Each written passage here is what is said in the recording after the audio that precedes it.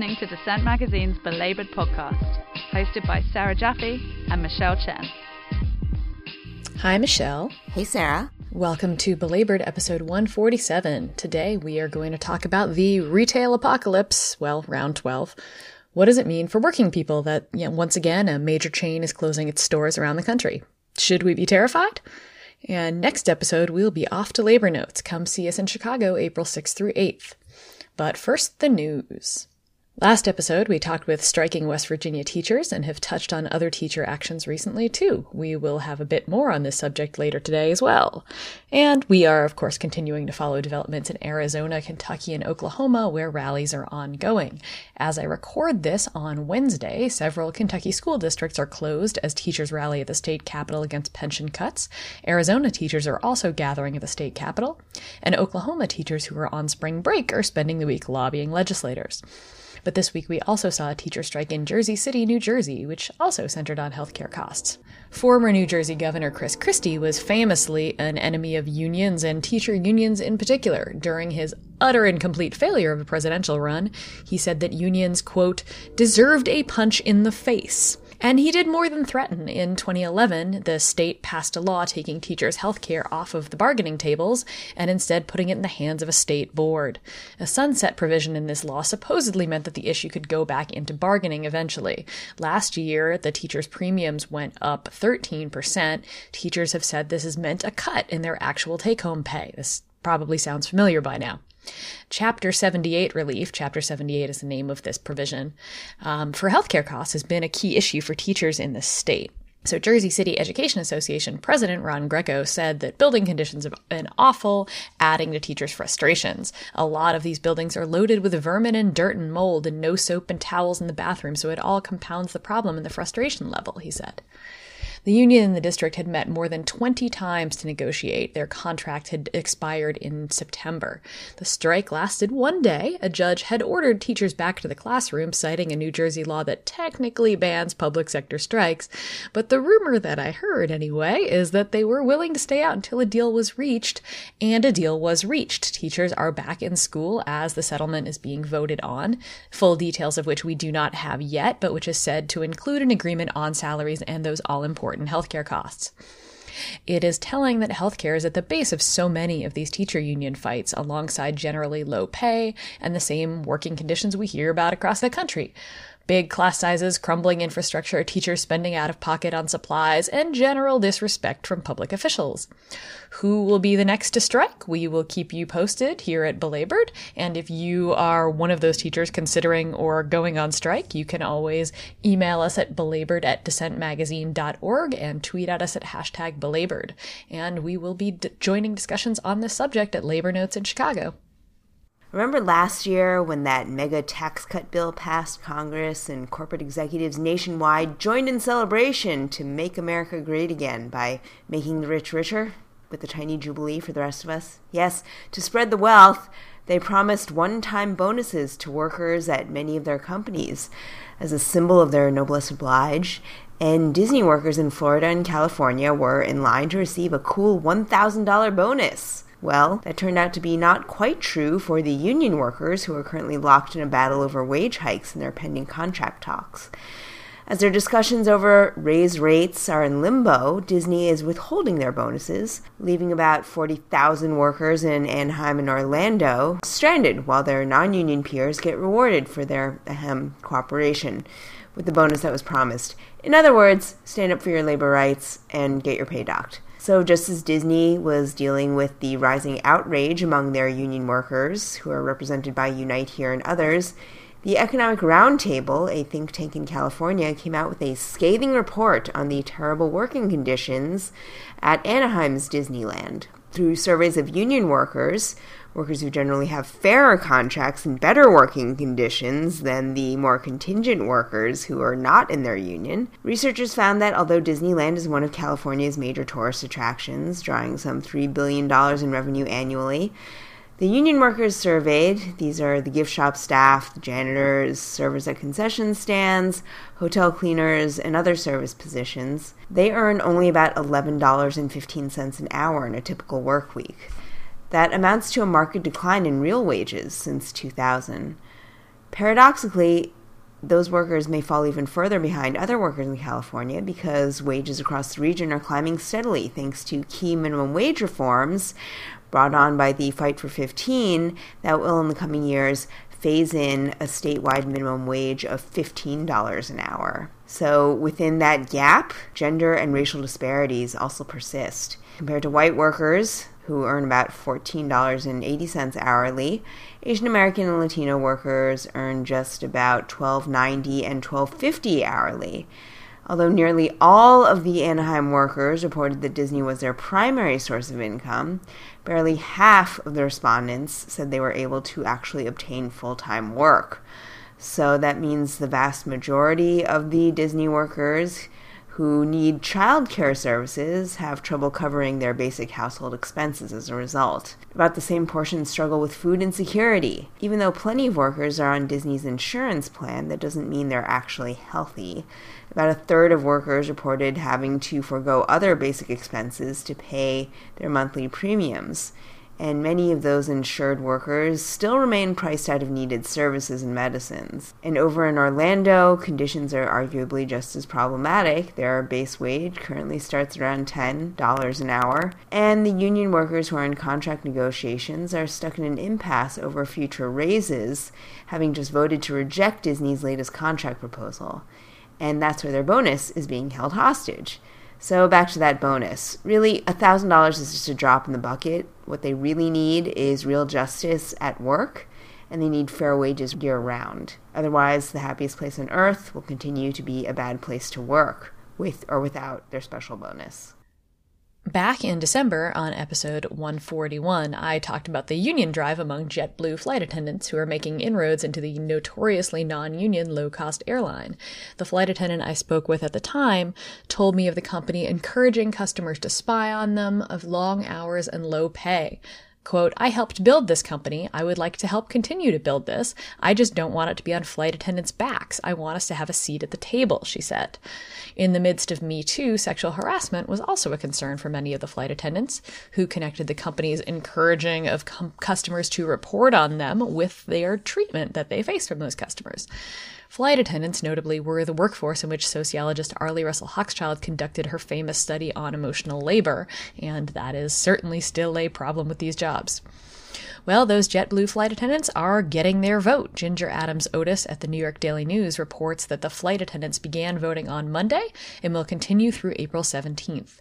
4,800 flight attendants in total are voting, and 2,200 of them are those based right here in New York at JFK Airport. If the flight attendants vote to join Transport Workers Union, they will be the second bargaining unit at the company. The pilots organized in 2014. And we will, of course, keep you up to date on the results. A few weeks ago, as you recall, West Virginia teachers upended all expectations and captured the nation's attention when they rejected the state's initial contract proposal and continued their 10th statewide strike in a full-on wildcat. Over on the other side of the Atlantic, we saw a similar phenomenon unfolding across the United Kingdom on an even bigger scale recently, as workers across 60 university campuses held out on picket lines after braving weeks of uncertainty in their labor negotiations, hostility from the administration, and the bitter cold of the UK winter. They chose to reject a proposal for a contract after realizing that it fell far short of their demands for secure pensions, and the resulting shortfall of billions of pounds would amount to a £10,000 cut in their annual retirement benefits. So they made the dramatic decision to let the strike keep on going, rallying for days longer behind the slogan, "No capitulation." At first, many faculty took to Twitter to express their frustration with the initial proposal, and slowly, as frustration built, the phrase became a hashtag and then became a movement. According to Wired UK, they quote Joe Grady, professor of industrial relations at Sheffield University. Quote, "Much of the discussion that evening and late through the night coalesced under one hashtag no capitulation. There's been a bit of a joke throughout the strike that we couldn't even decide on the one hashtag. There was UCU strike, strike for UCU, USS strike. It was ridiculous. When there's no capitulation solidified, it was a unifying message. It was speaking to the employers and the negotiators. It was quite a rallying cry." And later on, as the protest built, and the pressure rose on the union leadership to refuse the compromise on the key disputes, including sustainability of the faculty's pensions and better working conditions for all staff. All the while, they were organizing on the ground to keep the rank-and-file staff workers, the public, and the students on their side. And after an unprecedented 2 weeks on strike, Wired reports, by 4 o'clock it was confirmed that the UCU would reject the deal. One professor, Ed Brooksby, said, "It's unusual for members to defeat the leadership, for them to be taken by surprise from a movement from below. It feels like the leadership are running to catch up." For now, the pension showdown is ongoing, and in the past few days there have been more threats of ongoing strikes at various campuses. But by refusing to capitulate on the pensions deal, the union workers made a historical show of solidarity, and more strike actions could be coming down the pipeline, with campus workers nationwide now emboldened, knowing that they don't have to just take what's handed to them, they can resist.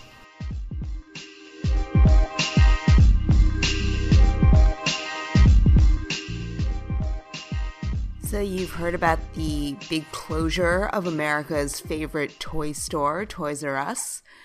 So what does it all mean for retail? And are analysts right when they predict the impending retail apocalypse? We talked to Carrie Gleason, a longtime labor advocate who's been working on the front lines of the other end of the retail crisis with the workers. She's part of the Center for Popular Democracy, and she leads their Fair Work Week initiative. And she's going to talk about the real struggles that retail workers face in the job today and their ongoing struggle for workplace justice.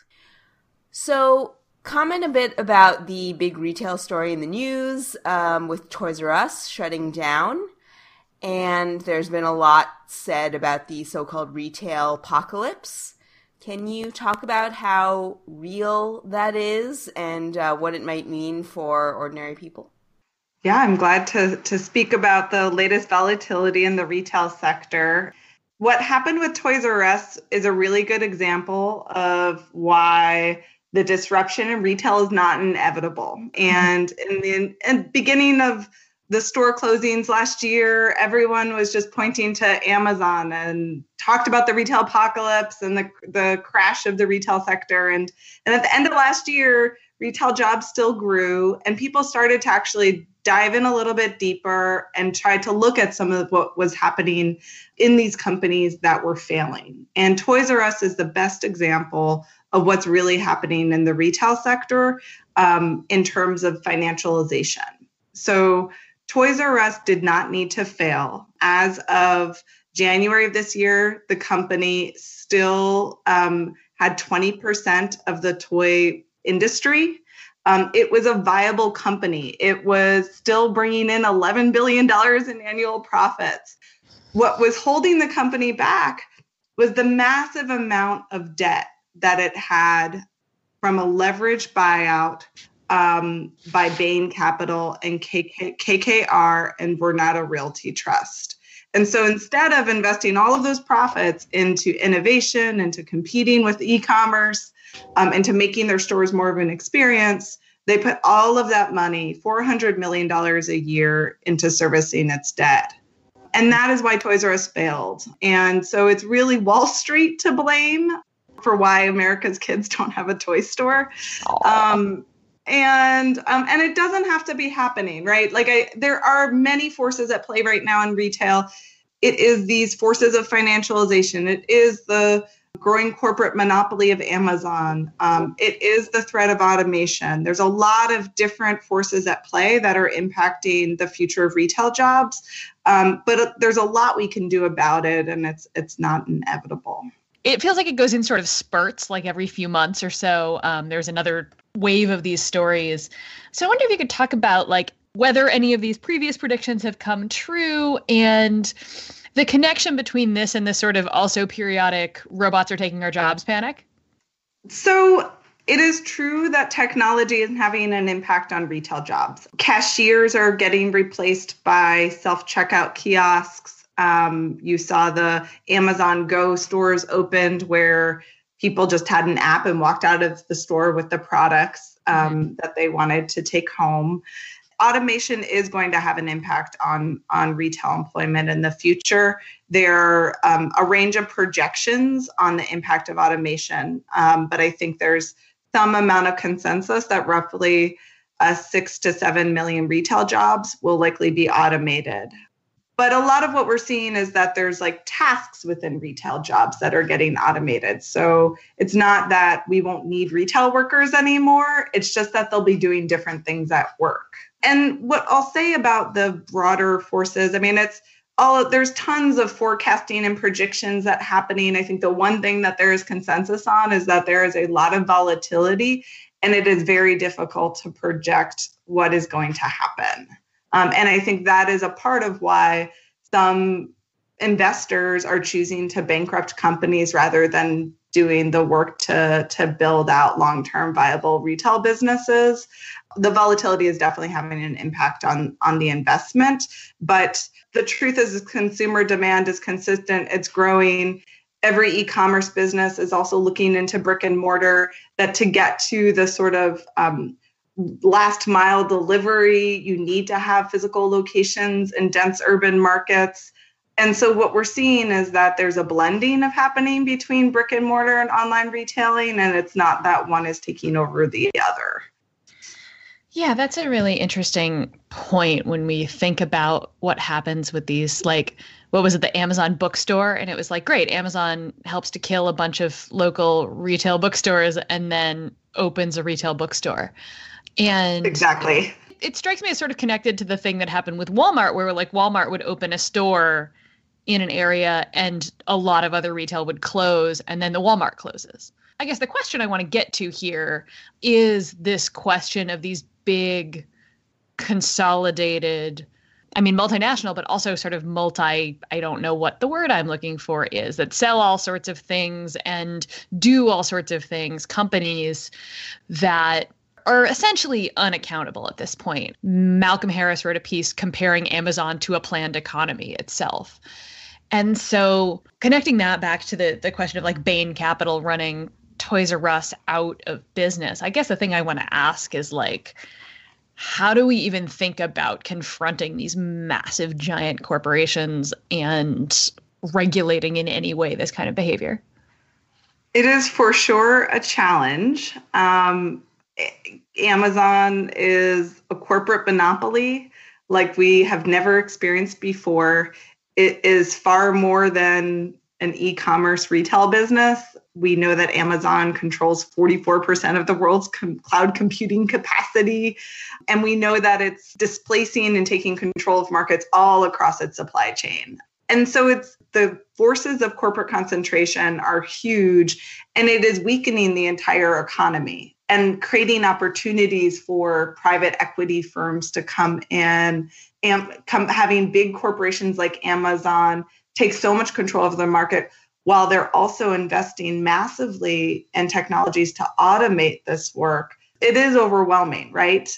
I do think, though, Amazon was created by lagging public policy. We have antitrust laws that exist. We do have regulations that have tried to rein in unaccountable Wall Street investment. There is a lot that we can do. All of what is happening right now to the retail workforce and to local retail economies are the result of a series of decisions, around public policy that has enabled all of these companies to operate that they do.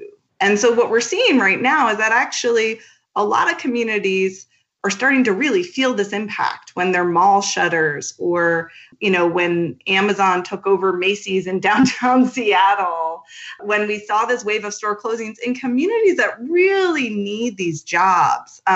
Just to pause for a second to understand this impact, over 100,000 people lost their jobs last year. It was by far mostly women who lost these jobs in states like Michigan, Ohio, and Pennsylvania.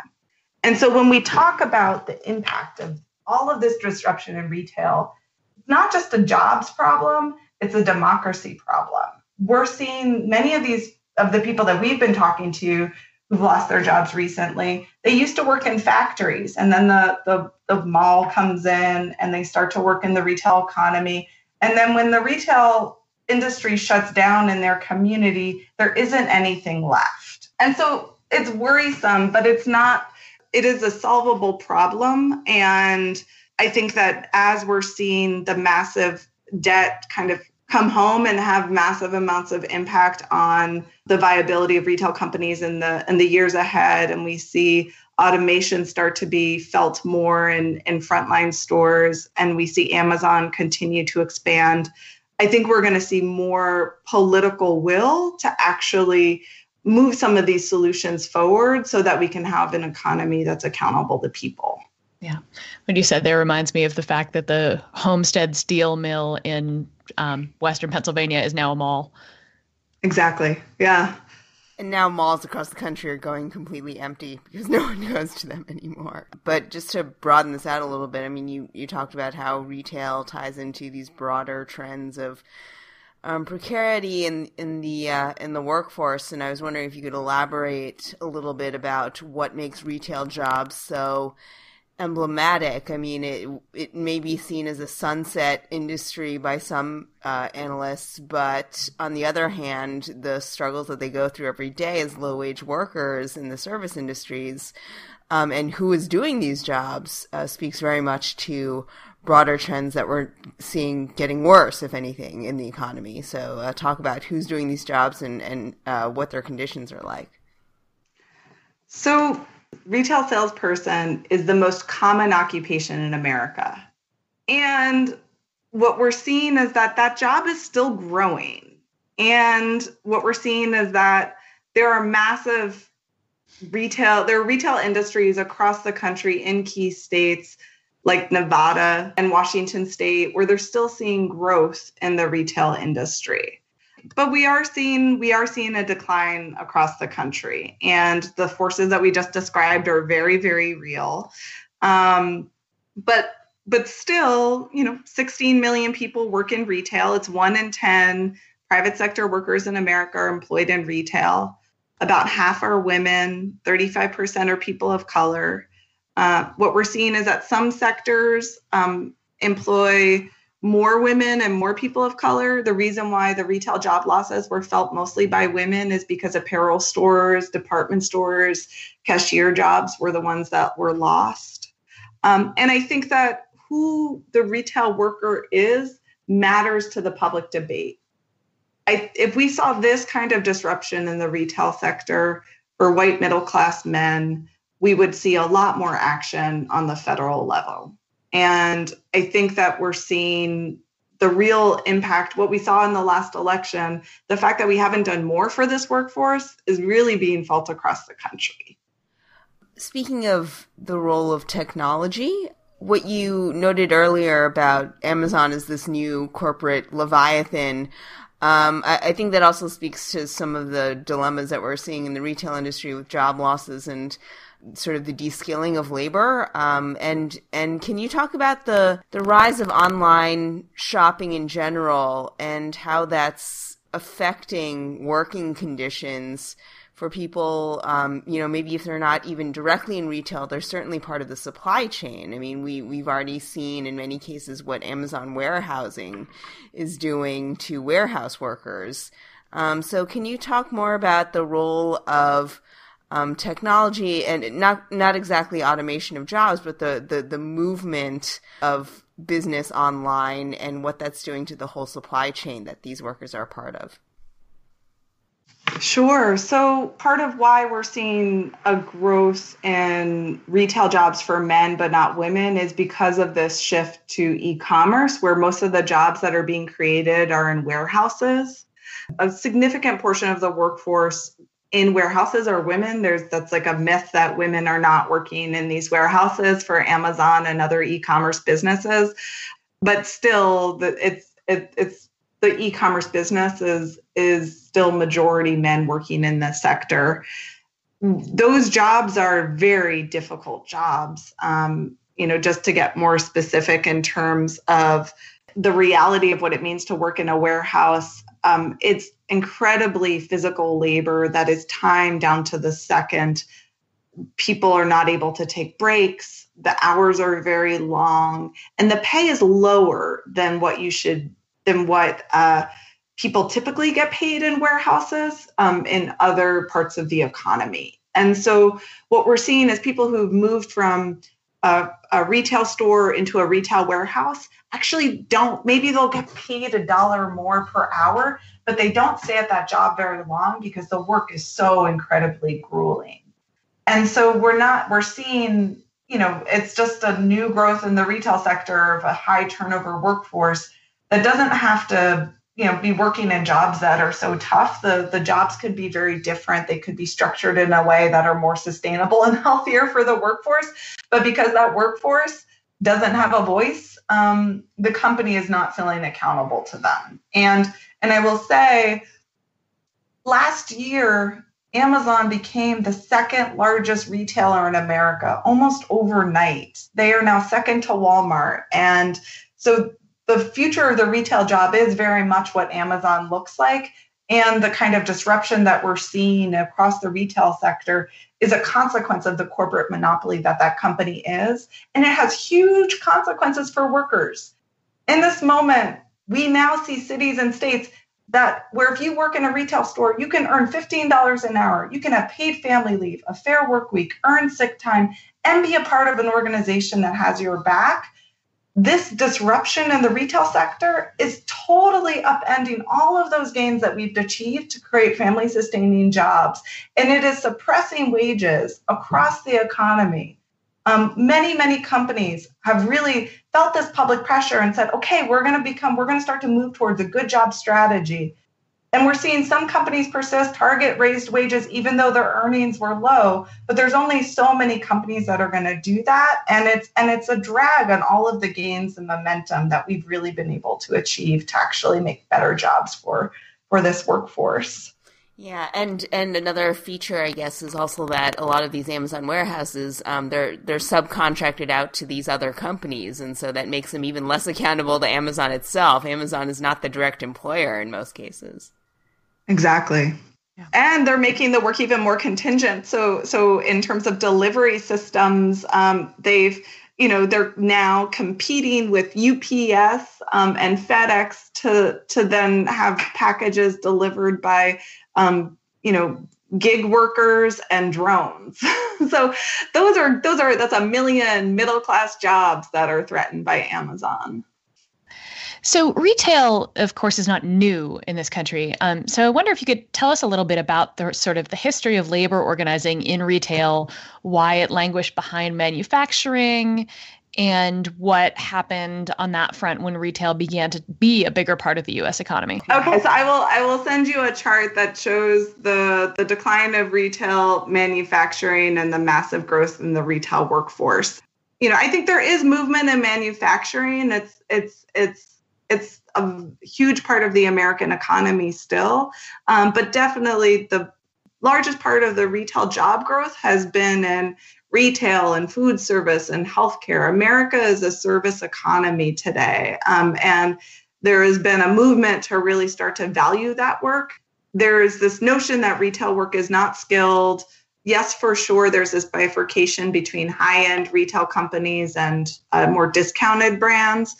But to compete, many of these companies are now creating services and actually are asking their workforce to do much more at work. That is a higher level of customer service, upsells on credit cards, upsells on products, because that's what they need to do to compete. And so we're definitely seeing some companies start to really invest in training of their workforce again, which is a positive shift for the future of a retail job. I think what we're going to potentially see, one version of the future is that there's a core of good middle class retail jobs, and then a large swath of highly contingent, like app-based workers who are working across companies with getting shifts on their phone.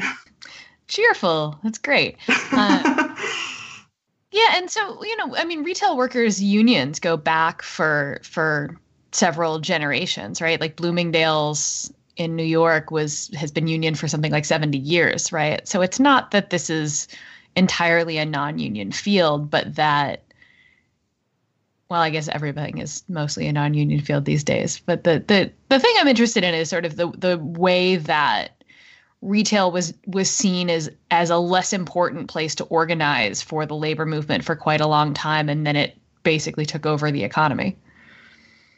No, it's a really powerful point, and it's not a new dynamic. So, in the 1920s and 30s, immigrant women who worked at Woolworths occupied their stores and demanded a union and a 40-hour work week and higher wages. And at that point in time, the labor movement, even then, didn't think that women could organize. And so there's a very gendered history in terms of whether or not people thought the retail workforce could be a powerful part of the labor movement. And I still hear all the time, well, it's hard to organize retail workers. They don't care about the jobs.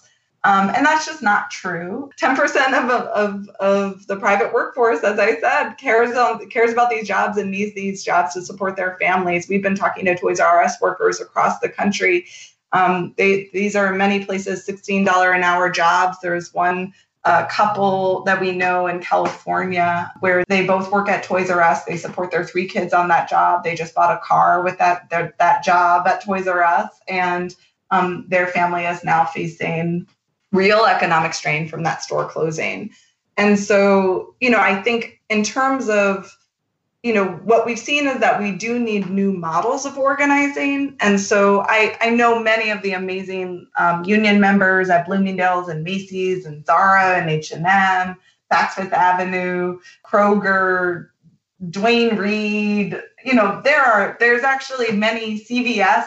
There's more and more retail workers that are unionizing than they have in the last few decades. And those wins are really important now more than ever, because as you think about all these forces that the retail workforce is facing and all of the huge impacts it has on communities and on politics and local economies, the thing that people need is to feel connected to an organization. They need to feel like they have support to weather all of these changes, and that they can be a part of having feedback on what's really going on, that their voice is being heard, and people care. And so, for example, the organization United for Respect right now has been doing tons of outreach to Toys R Us workers, and is helping them do a petition for severance that now has over 5,000 people calling for severance for the Toys R Us workers. And what we see online from this workforce is that the fact that so many people are standing with them and care about them right now as they face their job loss is just really, really meaningful. And we've also just seen that by workers organizing and both making demands on policymakers to raise standards and also making demands on these companies to do it, that actually we can create new models where people have an industry voice and can really improve their jobs.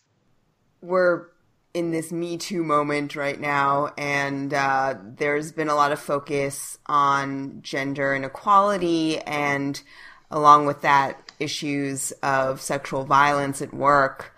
The retail industry has suffered a great deal of that on both fronts. Can you talk about gender wage gaps and issues of sexual harassment and sexual violence in the retail sector?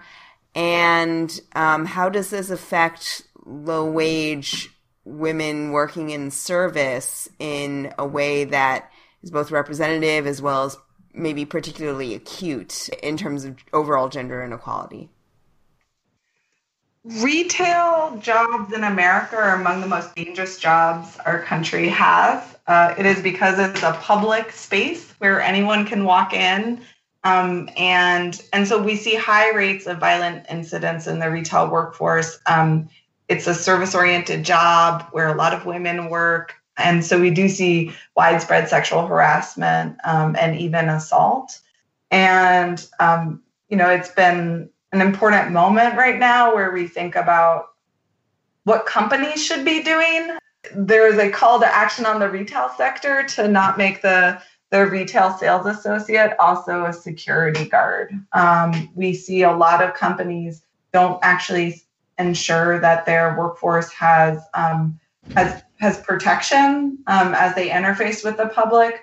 And the VC companies invest a lot more in surveillance into whether or not somebody is smiling when they provide service than whether or not the customer is treating the employee with some respect. And so I've heard lots of stories over the years of women that have experienced harassment and assault in their retail jobs. And I think the thing that matters most is that they feel like they can speak up and that their company has their back and a plan to address it. And what we've seen across many companies in the industry is that they don't bother to train their managers of what to do when their employees experience harassment or assault in the workplace.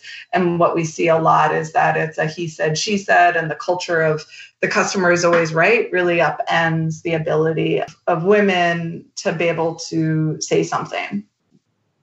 And connected to that, you and I have talked before about the different ways that the emotional labor that's demanded of retail workers is policed and surveilled in sort of increasingly creepy ways. And so, and obviously that connects back to this issue of the customer is always right and the abuses that entails. But I wonder if you could tell our listeners about some of the ways that you've seen that emotional labor, even like people's appearances and bodies are being policed by these retail managers in these, again, pretty low wage jobs. There's a lot of surveillance now in the retail companies. So a cashier will have a camera that's built into the point of sale system, and that will track not only how fast she rings something up, how often does she smile, and does she use the right scripts to provide service to the customer. And so there was one amazing quote many years ago from a Uniqlo manager who said, they want you to smile till you go crazy. So there's just there's a huge amount of emotional labor that goes into this job. And I think the fact that is not valued as work is a part of us not valuing the work that women and people of color do every day in the service economy that's racialized and gendered. And so, I know a lot of companies are now starting to talk about, we want to create this experience. They want to enjoy shopping in brick and mortar stores. Well, if somebody doesn't know whether or not they're going to get enough hours that week, they just got harassed, they're not able to they got a 20-cent raise, and they can't use their paid sick day because the company's short staffing, it's going to be hard for that worker to create that kind of experience. And so what we're seeing now is that companies will either do the right thing and actually start to make some improvements so that employees feel better at work and there's better morale, so that translates into the experience of employees and their ability to provide, do the emotional labor of customer service. Or we're seeing companies really just do hyper surveillance and create negative consequences if somebody doesn't smile. And so I think, it's a very diverse sector. We're seeing the industry respond in a lot of different ways, but it's exhausting. And it's physical work, it's emotional work. And people will take out their worst days on retail sales associates. People just don't, I don't know, there's just this thing in America where we think we can treat people in the service economy like crap. And we don't, we don't recognize them as people where we need to actually be respectful, and that if you're having a bad day, it's not okay to take that on the person trying to sell you your shoes. All these trends might get worse or get different under the Trump administration. Can you talk about some of the recent rollbacks in regulations and legislative moves by the Trump administration, how that might affect retail, especially things that have been going on at the Department of Labor? Yeah, so when the Obama administration was transitioning out, there were thousands and thousands of retail managers that were about to access overtime. And because of the moves by the Trump administration Department of Labor, those very, very, very hardworking people supporting their families on retail jobs are not getting paid overtime that they work. It is like being a middle manager in the retail sector is a very, very difficult job. You earn salary, you work long hours, you are at the whims of the understaffing of the store that you're running. And they deserve overtime. And because of the Trump administration, those workers will not get overtime that they have earned. And in addition, we are seeing a movement in Congress to undermine all of the gains that we've won across in cities and states across the country that would basically preempt and override all of the city and state laws that give people earned sick time and fair work weeks. And so that is very alarming that we could see federal preemption. They call it a safe harbor bill. So the idea is like if a company has a law around giving people, a corporate policy that gives earned sick time, then they don't have to comply with the labor law, which is absolutely absurd because we all know that companies don't follow their own corporate policies, as the example by all of the efforts by Walmart workers to access their earned sick time. So it's very alarming. And, we're seeing worker centers start to experience receive letters from congressional offices and there's a move to have the Department of Labor investigate them, and it's ridiculous that these organizations that are helping people exercise their rights, their legal rights at work, providing services, should have to waste their time dealing with an investigation from the Department of Labor, especially as the Department of Labor has been absolutely gutted and is being run by people that don't know how to do their job. Now, let's talk about the work that your group does. You've been campaigning with this Fair Work Week initiative in various cities and have made actually some pretty remarkable progress in terms of getting progressive legislation passed that protects retail workers and expands their rights at the job. So can you talk about the things that you've been pushing for, like minimum wage hikes and fair scheduling laws, and how that is alongside regular organizing tactics, how that is one route to greater equity for these workers? Yeah, it's been really tremendous.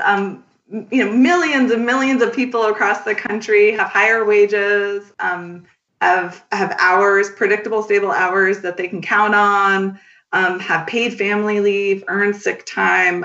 Really, the strides that we've made in passing policies that support working families has really been tremendous. And that includes, states like Arizona that have been Republican controlled.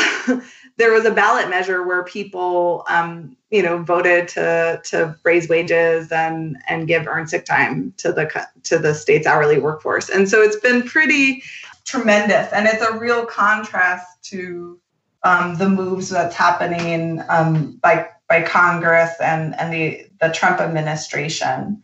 I think what we're seeing is that it's not letting up since the election.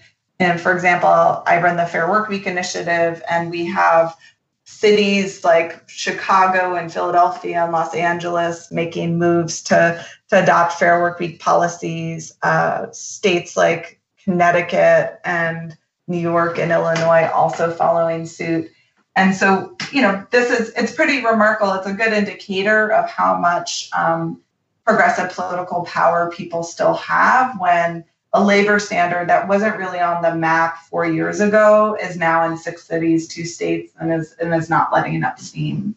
Yeah, just to follow up on that, can you describe what a typical Fair Work Week campaign's demands might be and how that's already being implemented in places like San Francisco?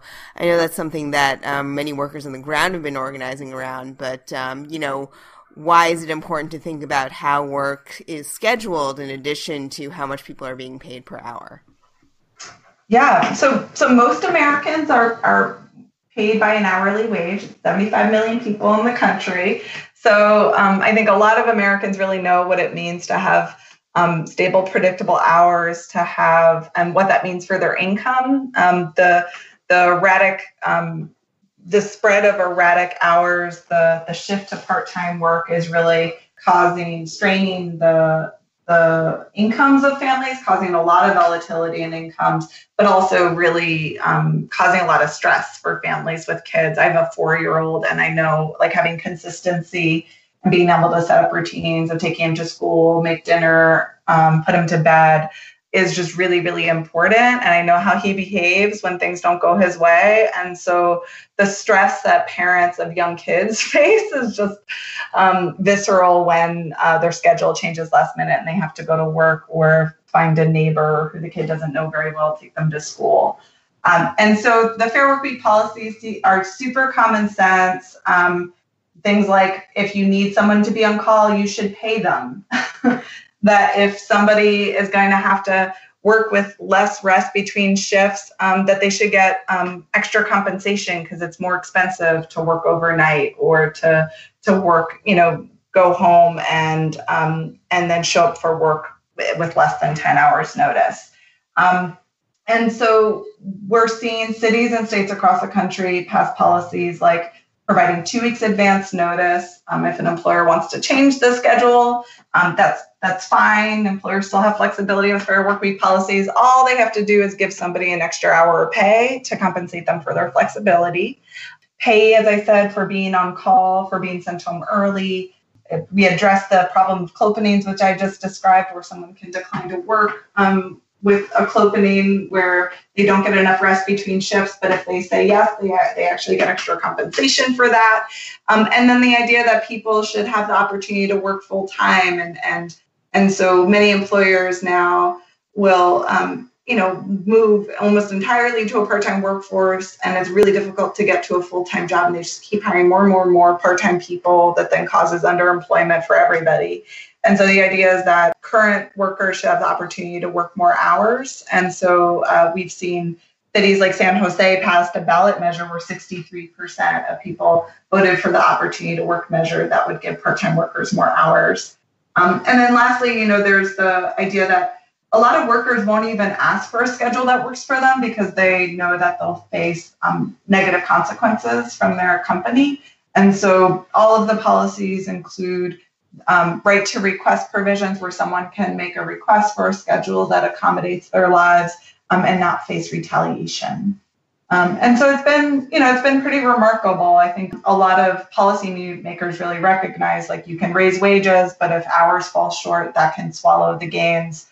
You can pass paid family leave, but if people are part-time and constantly moving from one job to the next, they may not access that benefit. And so having stable, predictable hours is like really key to a good job. And we've seen so often that once, wages are forced to go up, people get their hours cut or, they go to part-time. Yeah, so totally. You can give in one place and take away in another. But speaking of which, thank you for just detailing why the predicted demise of retail appears to be premature at this point. Do you have any new campaigns or anything like that people should know about? Yeah, or legislation to watch. We're really excited about the movement for Fair Work Week. There's many cities and states that are taking on that have passed, earned sick time and raised wages, and now are taking on the movement to give people a family-sustaining work week. We also are seeing a new effort emerge to address forced arbitration. The fact that, many people, when their rights are violated, are not able to actually use the full power of the law to correct the injustice that they experience at work. And so we're really interested in the forced arbitration movement, that many states are starting to think about policy solutions that would give people more rights to exercise, more ability to exercise their rights. And then we're also really concerned about the role of Amazon and corporate monopolies like Amazon and financialization. And so there has been so much public concern for losing Toys R Us. There's like generations of families that identify as being a Toys R Us kid. And, we're hoping that we can kind of galvanize that love for the company to actually take on KKR and Bain, who are responsible for the devastation of of Toys R Us. That was Carrie Gleason with the Center for Popular Democracy. You're listening to Belabored, a Dissent Magazine podcast. Links to articles mentioned in this episode may be found at dissentmagazine.org.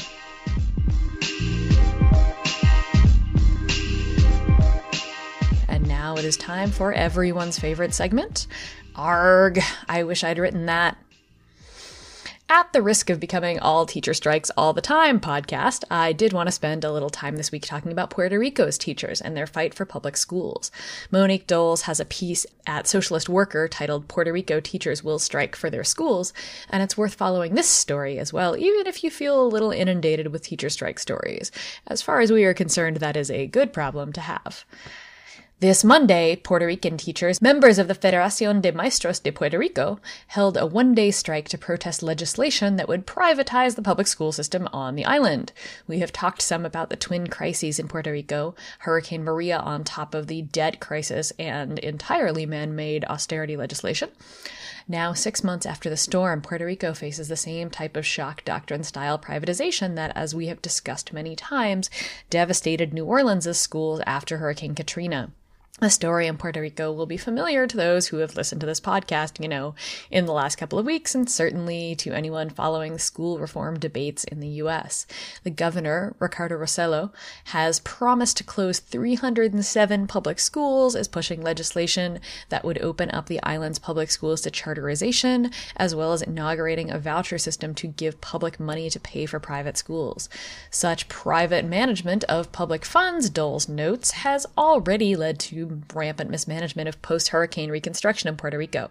Doles writes of Puerto Rico's Secretary of Education, Julia Kelleher, who is neither Puerto Rican nor an educator, quote, calls for Kelleher's resignation have gained momentum amid a whitefish moment of her own after she arrogantly and insensitively defended a $17 million contract awarded to a private company to teach, quote, values to the school children of Puerto Rico. The deal raised questions about why the teaching of values should be subcontracted to a private company rather than to be seen as a central part of the job of the thousands of unionized school social workers whose livelihoods are under threat because of new legislation. When asked this question, Kelleher's blamed the social workers union for management and leadership problems. Kelleher's do it for the sake of the children stance is galling, considering the fact that she has never set foot in a classroom except for her time as an adjunct professor at George Washington University School of Business. End quote. Now, of course, we are here for the rights of adjuncts on this podcast, but maybe not for the rights of adjuncts to privatize entire school systems. And so the teachers who have already worked hard to clean and rehab their own schools to get them reopened after the hurricane have now been raising the alarm about the attacks on their schools and are talking full-scale strike now that the legislation appears to be being pushed through. They have a history of such strikes, including a big one in 2008, and the island has a history of labor militancy against privatization.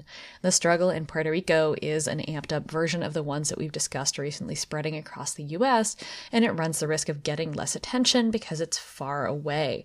But we should, as many people have already noted, understand that the things that are tested out on people far away in one of America's last remaining colonies will eventually come home to roost.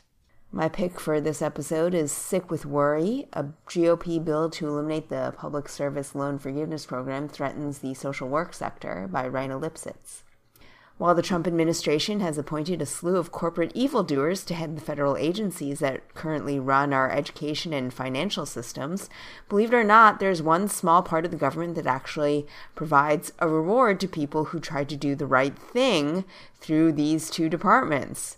It's the Bush-era Public Service Loan Forgiveness Program, which allows people working in the public sector, such as social workers and teachers, who have worked full-time for 10 years or more and who have completed 120 on-time payments with their student loans, to have the remaining balance forgiven.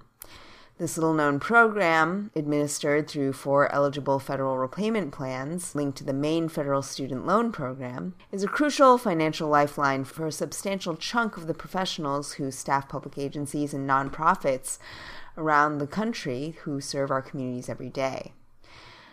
Currently, the House is considering a bill, deceptively called the Prosper Act, which would eliminate the program that now covers thousands of student debtors, and they're generally committing about 10% of their incomes per month through this repayment plan. Now, that's just a tiny chunk of the nation's total student loan debt load, but it's worth noting that many of these people have taken a personal pay cut to work in public sector jobs that are historically underpaid, involve massive workloads and tons of stress, and have only grown more stressful over the years as staff and budget cuts and economic crises have really put a strain on our social service sectors. It especially affects social workers and other public servants who have shouldered much of the burden for providing crucial services ranging from nutritional assistance to childcare to mental health counseling to people who have fallen on hard times as a result of recent policies by politicians just like those running the White House right now. They're already the unsung heroes of the social safety net, and now they're getting stretched even more to the absolute breaking point as their future finances are put at risk by this bill. Lipsitz reports, quote, ending PSLF would make it extraordinarily difficult for low-income people to obtain these degrees and significantly harder to recruit educated young people in the high-need fields like social work, where the annual median wage is about $46,900 and 69% of workers are over 35. The demand for social workers, especially in healthcare and social services, is growing, but pay has remained stagnant and workers are aging out of the field, unquote. Lipsitz profiles one Columbia University graduate with $100,000 in student debt. She's working as a social worker in Fort Lauderdale, Florida. Quote, she works 3 13-hour shifts per week in the emergency room of a pediatric hospital, has a second job as adjunct faculty in a graduate social work program, and spends hundreds of dollars a month on loan repayment. I had to get a second job to make enough money to live, she told me. Discovering she was eligible for PSLF was a big relief. Still, the program is clearly not working as well as it should. The Fed Loan Agency, which services the loans, has a stained track record for issuing deceptive information to borrowers, and in some cases working at odds with the DOE itself. But that's really a problem of subcontracting, another thing that privatization has done to our public sector. But, as Lipsitz notes, critics and defenders alike agree that the program's problems should be addressed, but the borrowers who rely on it want PSLF to be clarified and expanded, not scrapped. In other words, don't end it, mend it. In fact, we don't even know if anyone has ever really had their debt fully forgiven under the program, but they are on a more predictable repayment track. And the fact that they're able to manage payments from month to month better because they're able to plan for the future makes all the difference. They know that their debt won't last until their death, and now their lives are hurtling towards financial hell indefinitely. Just at a time when we need more young graduates moving into these fields, just as private sector jobs are becoming increasingly precarious, wages are eroding, and traditional middle-class, secure jobs are rapidly downsizing and descaling due to automation and global competition, a critical financial tool to expand the jobs pipeline into critical community service work is now being endangered. But as with many aspects of the safety net, this may be a case where conservatives just let a decent program crash and burn, and laugh as social workers start to vanish from our communities and spiral into financial crisis themselves in many cases. The rest of us will be struggling out on our own, even more so than we were before, and we won't know what we'd got until it's gone. And that's it for this episode of Belabored 147. Check us out in another 2 weeks. And if you're in town in Chicago, April 6th through 8th for the Labor Notes Conference, we will be there as well. We will be recording live and have a special episode for you afterwards. And you can also talk to us there. We'll be doing a panel. So please check it out at labornotes.org. And don't forget, you can catch us on Twitter at #belabored or email us at belabored@dissentmagazine.org. And you can talk to us about what's going on in your workplace, in your union, and in your community. Looking forward. This life is hard, so hard I must go. 825, hell no, we can't go. You've been listening to Dissent Magazine's Belabored podcast. For the entire archive of past episodes, visit dissentmagazine.org. Join us online using #belabored.